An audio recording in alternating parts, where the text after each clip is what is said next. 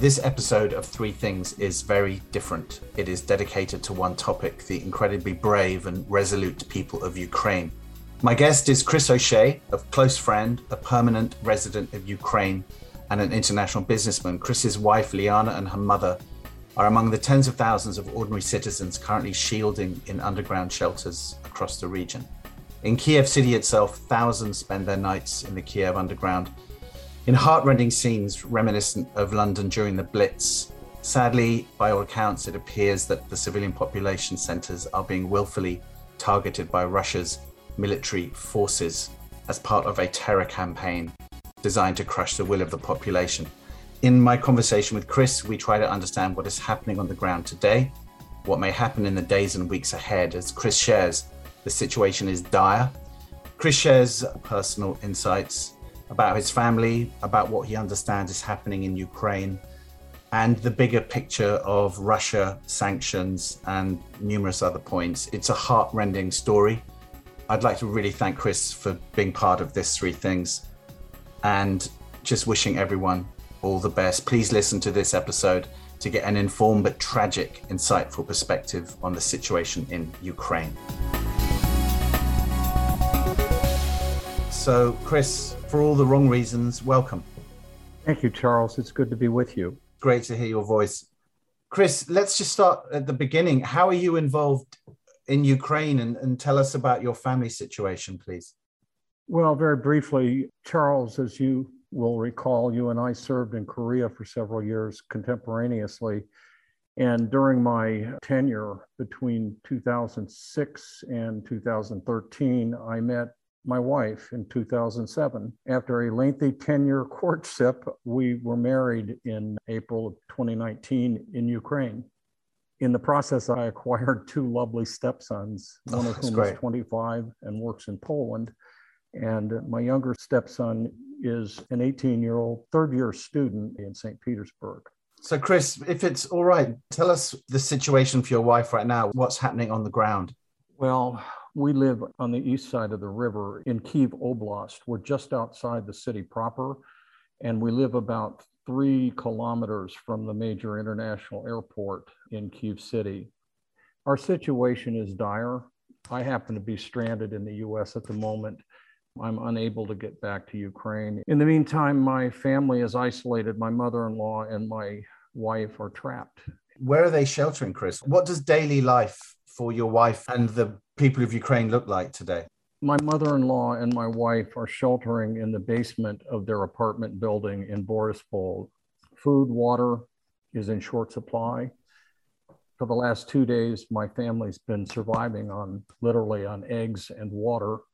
I got some good news last night when I spoke with my wife, because she in fact found at the local market enough foodstuffs for the next couple of days. But as you can imagine, with Russian forces moving swiftly to encircle the entire metropolitan area, they're going to be even further isolated and frankly in mortal danger. I spoke with my wife last night, and frankly, we said goodbye. Wow. And it's a very difficult time for everybody. Our story is one of tens of thousands of stories just like this. But what we're seeing, and certainly what we're reading, is the strength of the citizens of Ukraine seems to be, along with the leadership of your president. Tell us a little bit about the resilience, because that's an extraordinary story that Putin clearly is dealing with a very different scenario to the one that he probably expected. Well, that's correct. But let me hasten to say that I've been living in Ukraine, in Kyiv City, for over 3 years now. But I live in the blue-collar part of town. I'm fairly gregarious. I've studied Russian the whole time I'm there. I've become almost a feature of the local landscape. And I've gotten to know a lot of the locals. And I am not at all surprised by the resolve, the resilience, and the determination of the average Ukrainian in the street. These are fiercely proud, fiercely independent people. And frankly, I'm convinced that whatever the future holds, things are going to get worse before they get better. But I absolutely believe that at the end of the day, whenever that comes, Ukraine will prevail and Russia will fail. Let's look at that. And the key sort of actor or player, hero of the hour is President Zelensky. Tell me what you know about him. What did you know about him before this? And I think we all know, some of his history from the media, but what might our listeners not know about this guy? And what do you know about him? That's a very, very good question, Charles. I became acquainted with President Zelensky during his campaign for the presidency in 2019. I was present during the election, and I must say that he's a remarkable man. First of all, what don't people know about Zelensky? He's a lawyer by training. Everyone leads their stories with he's a former comedian and actor. Yes, he was correct. A lawyer before he was a comedian and actor. The role he played on television really prepared him for stepping up to the next level. And he is, in my view, the man of the hour. He's channeling Churchill during the Blitz, whether that's conscious or not. He is a true servant of the people, and his is an authentic profile and courage. You mentioned when we were talking before we started, Chris, that there is a playbook at work here, a Russian playbook. I was very interested in that because, again, I hadn't seen much reporting around that. Can you help us understand what is the quote unquote Russian playbook that you mentioned? I made that remark in the context of a question that you, in fact, put to me about what is actually happening on the ground. And as I stated previously, the situation's fluid. Several of the larger population centers have been effectively under siege since the beginning of the Russian offensive on the 24th of February. Kyiv City, our capital, is the main target. But other major population centers like Kharkiv, like Mariupol, like Lvov in the west, these are all major population centers. And my worst fear was that Mr. Putin would resort to what I term his Grozny playbook. Those of your listeners who are old enough to remember will recall that in the early 90s, President Putin launched a war in Chechnya to bring the Chechens to heel. And the Grozny playbook to which I referred is a reference to the fact the capital of Chechnya was reduced to absolute rubble. And what I've observed first yesterday in Kharkiv and today, unfortunately, in Kyiv City, Russian artillery is systematically being brought to bear on civilian populations, and their projectile of choice are anti-personnel cluster munitions. And I have personally observed, I saw a live video today of an attack on the main television broadcast facility in downtown Kyiv being destroyed by such a munition, the pertinence of which is that the goal of the Russian offensive is to demoralize the civilian population and to thoroughly destroy the place. This particular video that I observed actually took place in a park, which at its heart is the center of Baba Yar, the genocide site from World War II. And it's symbolic to me of the evil that's afoot and connected with the present Russian invasion. Chris, this is just, it's extraordinary. And I want to say again, thank you. What are the things that international citizens may not appreciate about what's happening in Ukraine? Aside from what we read in the news, just daily life, what's happening that we don't know? The first level of reply that I'd offer is that people are incredibly upbeat, resolute, determined, and brave. It's an eerie experience speaking with my family members, with my neighbors. It's an eerie determination. I'm convinced that the Ukrainians will not go quietly. And come hell or high water, even to the last man, I'm convinced that people should know that these folks share Western European values. And the country itself is a nascent Western-style liberal democracy. I see it in action every day. A case in point, when I mentioned a few minutes ago that I happened to be in the country when Mr. Zelensky was elected and when he later took office.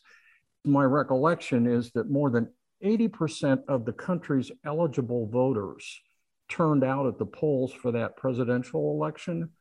73%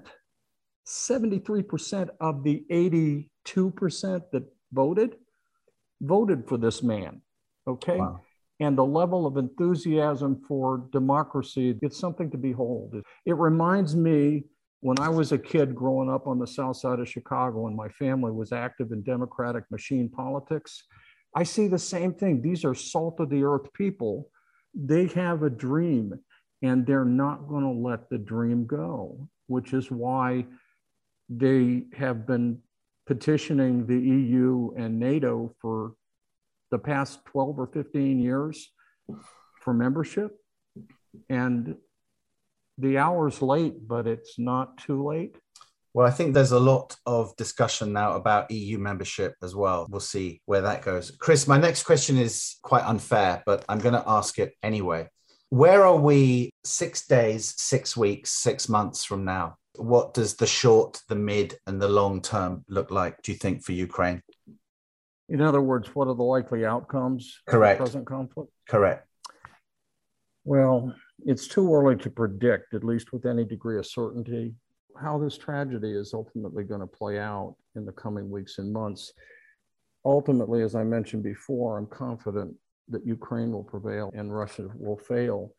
My biggest concern is that in Putin's mind, all's fair in love and war. And I think this is going to go on for a long time.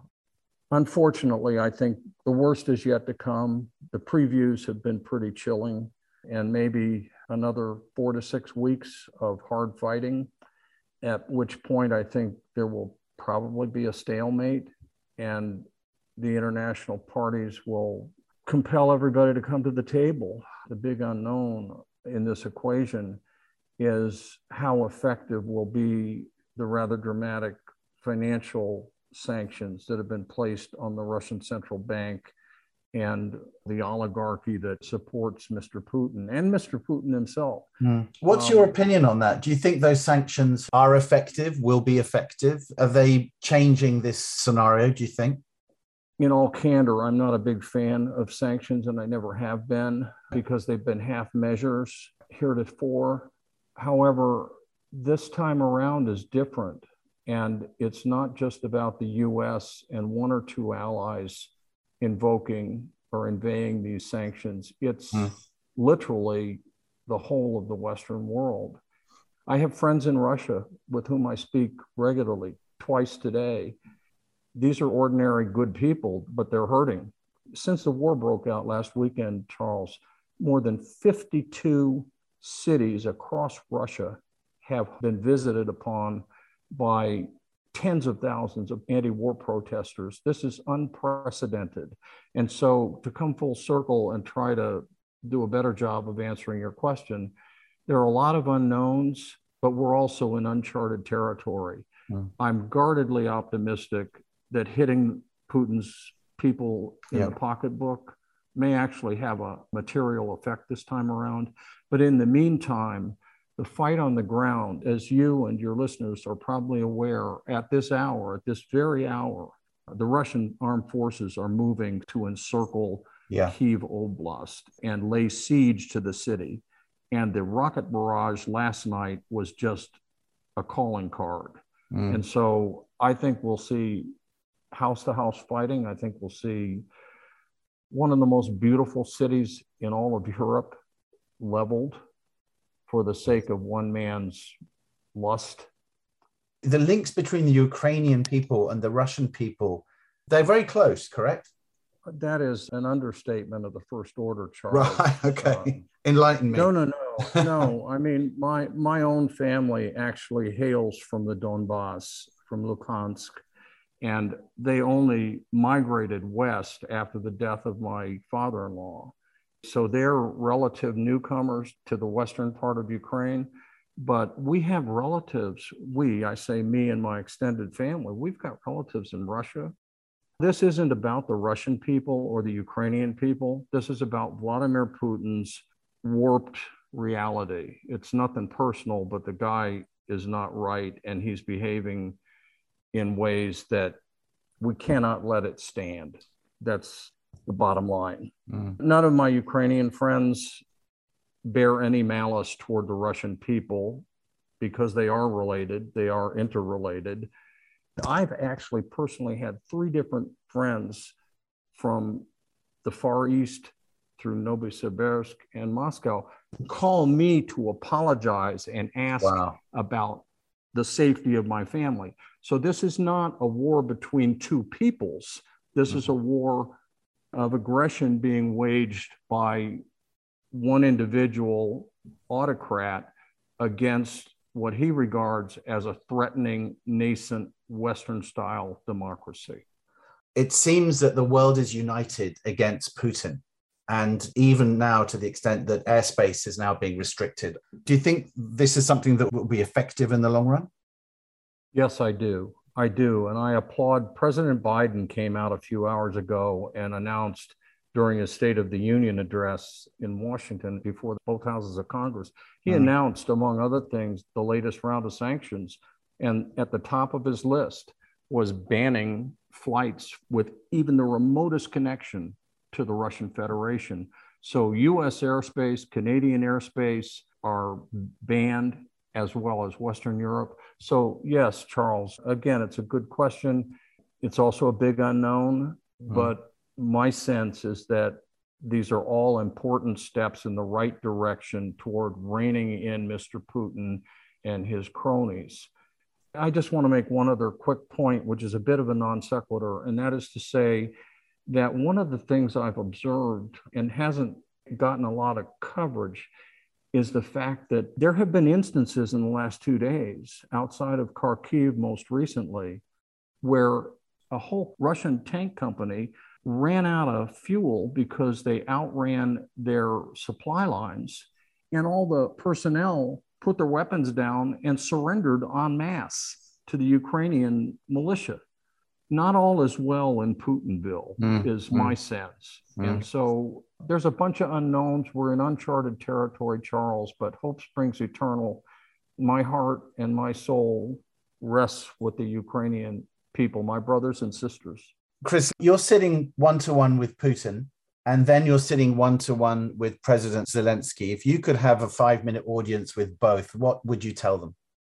I'd urge Mr. Putin to think about the Russian people and their well-being, and to do the right thing by giving up the ghost and preparing a long list of reparations and set up a payment schedule. Mr. Zelensky, I don't know him personally. I'm acquainted because my family's involved in politics. He's a humble guy. He's very smart. He's somebody who can speak his truth in a way that is both humble and highly effective. And so I would just say, viva, viva, long live President Zelensky. He's the man of the hour. And again, to use an analogy I cited at the outset, I listen to him speak and I see him act. Whether he knows it or not, he's channeling the best of Winston Churchill during the Blitz. And for that reason, he has the unrestricted support and loyalty, even of all the factions that he might have been doing battle with internally 6 months ago, 6 weeks ago. The reality is that everybody's fallen into lockstep. And this gives me great heart and great hope for the future. But at the same time, to come full circle and to be very honest with you, my immediate family is in mortal danger at this hour. And I tried again this week to get my family out of town and I couldn't do it. And so my wife and I said goodbye today, and I promised to take care of the boys if we never see each other again. Chris, I don't know what to say. Let me ask a question sort of obviously linked to that last just awfully sad comment. People listening to this, there's just a feeling of helplessness. And is there anything people can do? There is a bit of fatigue about just sending cash to an anonymous big bucket that you don't know where it goes. Do you know any places that people listening to this can send some money that you know it will go to good use? Absolutely. And I would be more than happy, following our discussion today. Okay. I'll forward 2 or 3 trusted links. There's 2 things that we need. We need financial assistance on the defense side, and we need humanitarian assistance on the other, because there is a looming, I mean, my wife and my family are literally living on water and eggs right now, and they can't get more food. Once the city's encircled, things are not going to get better. They're going to get a lot worse before they get better. Yeah. So I would urge, in all humility, I would urge your listeners to not pay attention to too much of the disinformation that's floating around on the internet. God is my witness. I can send you trusted links that your listeners can depend upon, and they can do their own independent diligence if need be. But do what you can and do what you will, but be with us. Chris, after this conversation, that's not even a question. For those listening, I'm going to put Chris's links in the show notes. So please, if anyone wishes, give generously. Chris, I can just send you our heartfelt best wishes, our love to your family. Thank you so much for what has been extremely emotional, but extraordinarily eye-opening conversation, my friend, and just the very best to you and your family. And just stay in touch, and we wish you all the best. Thank you, Charles. It's a pleasure to speak with you. And hopefully the next time we talk, I'll be back in Kyiv working on a rebuild. And you call on me and everyone else, and we'll be there to help you. I promise. Thank you so much, Charles. Godspeed. I'm lost for words after that conversation with Chris. We have added some links in the notes if people want to contribute. And I think all that needs to be said is thoughts and prayers for all the people in Ukraine. Thank you.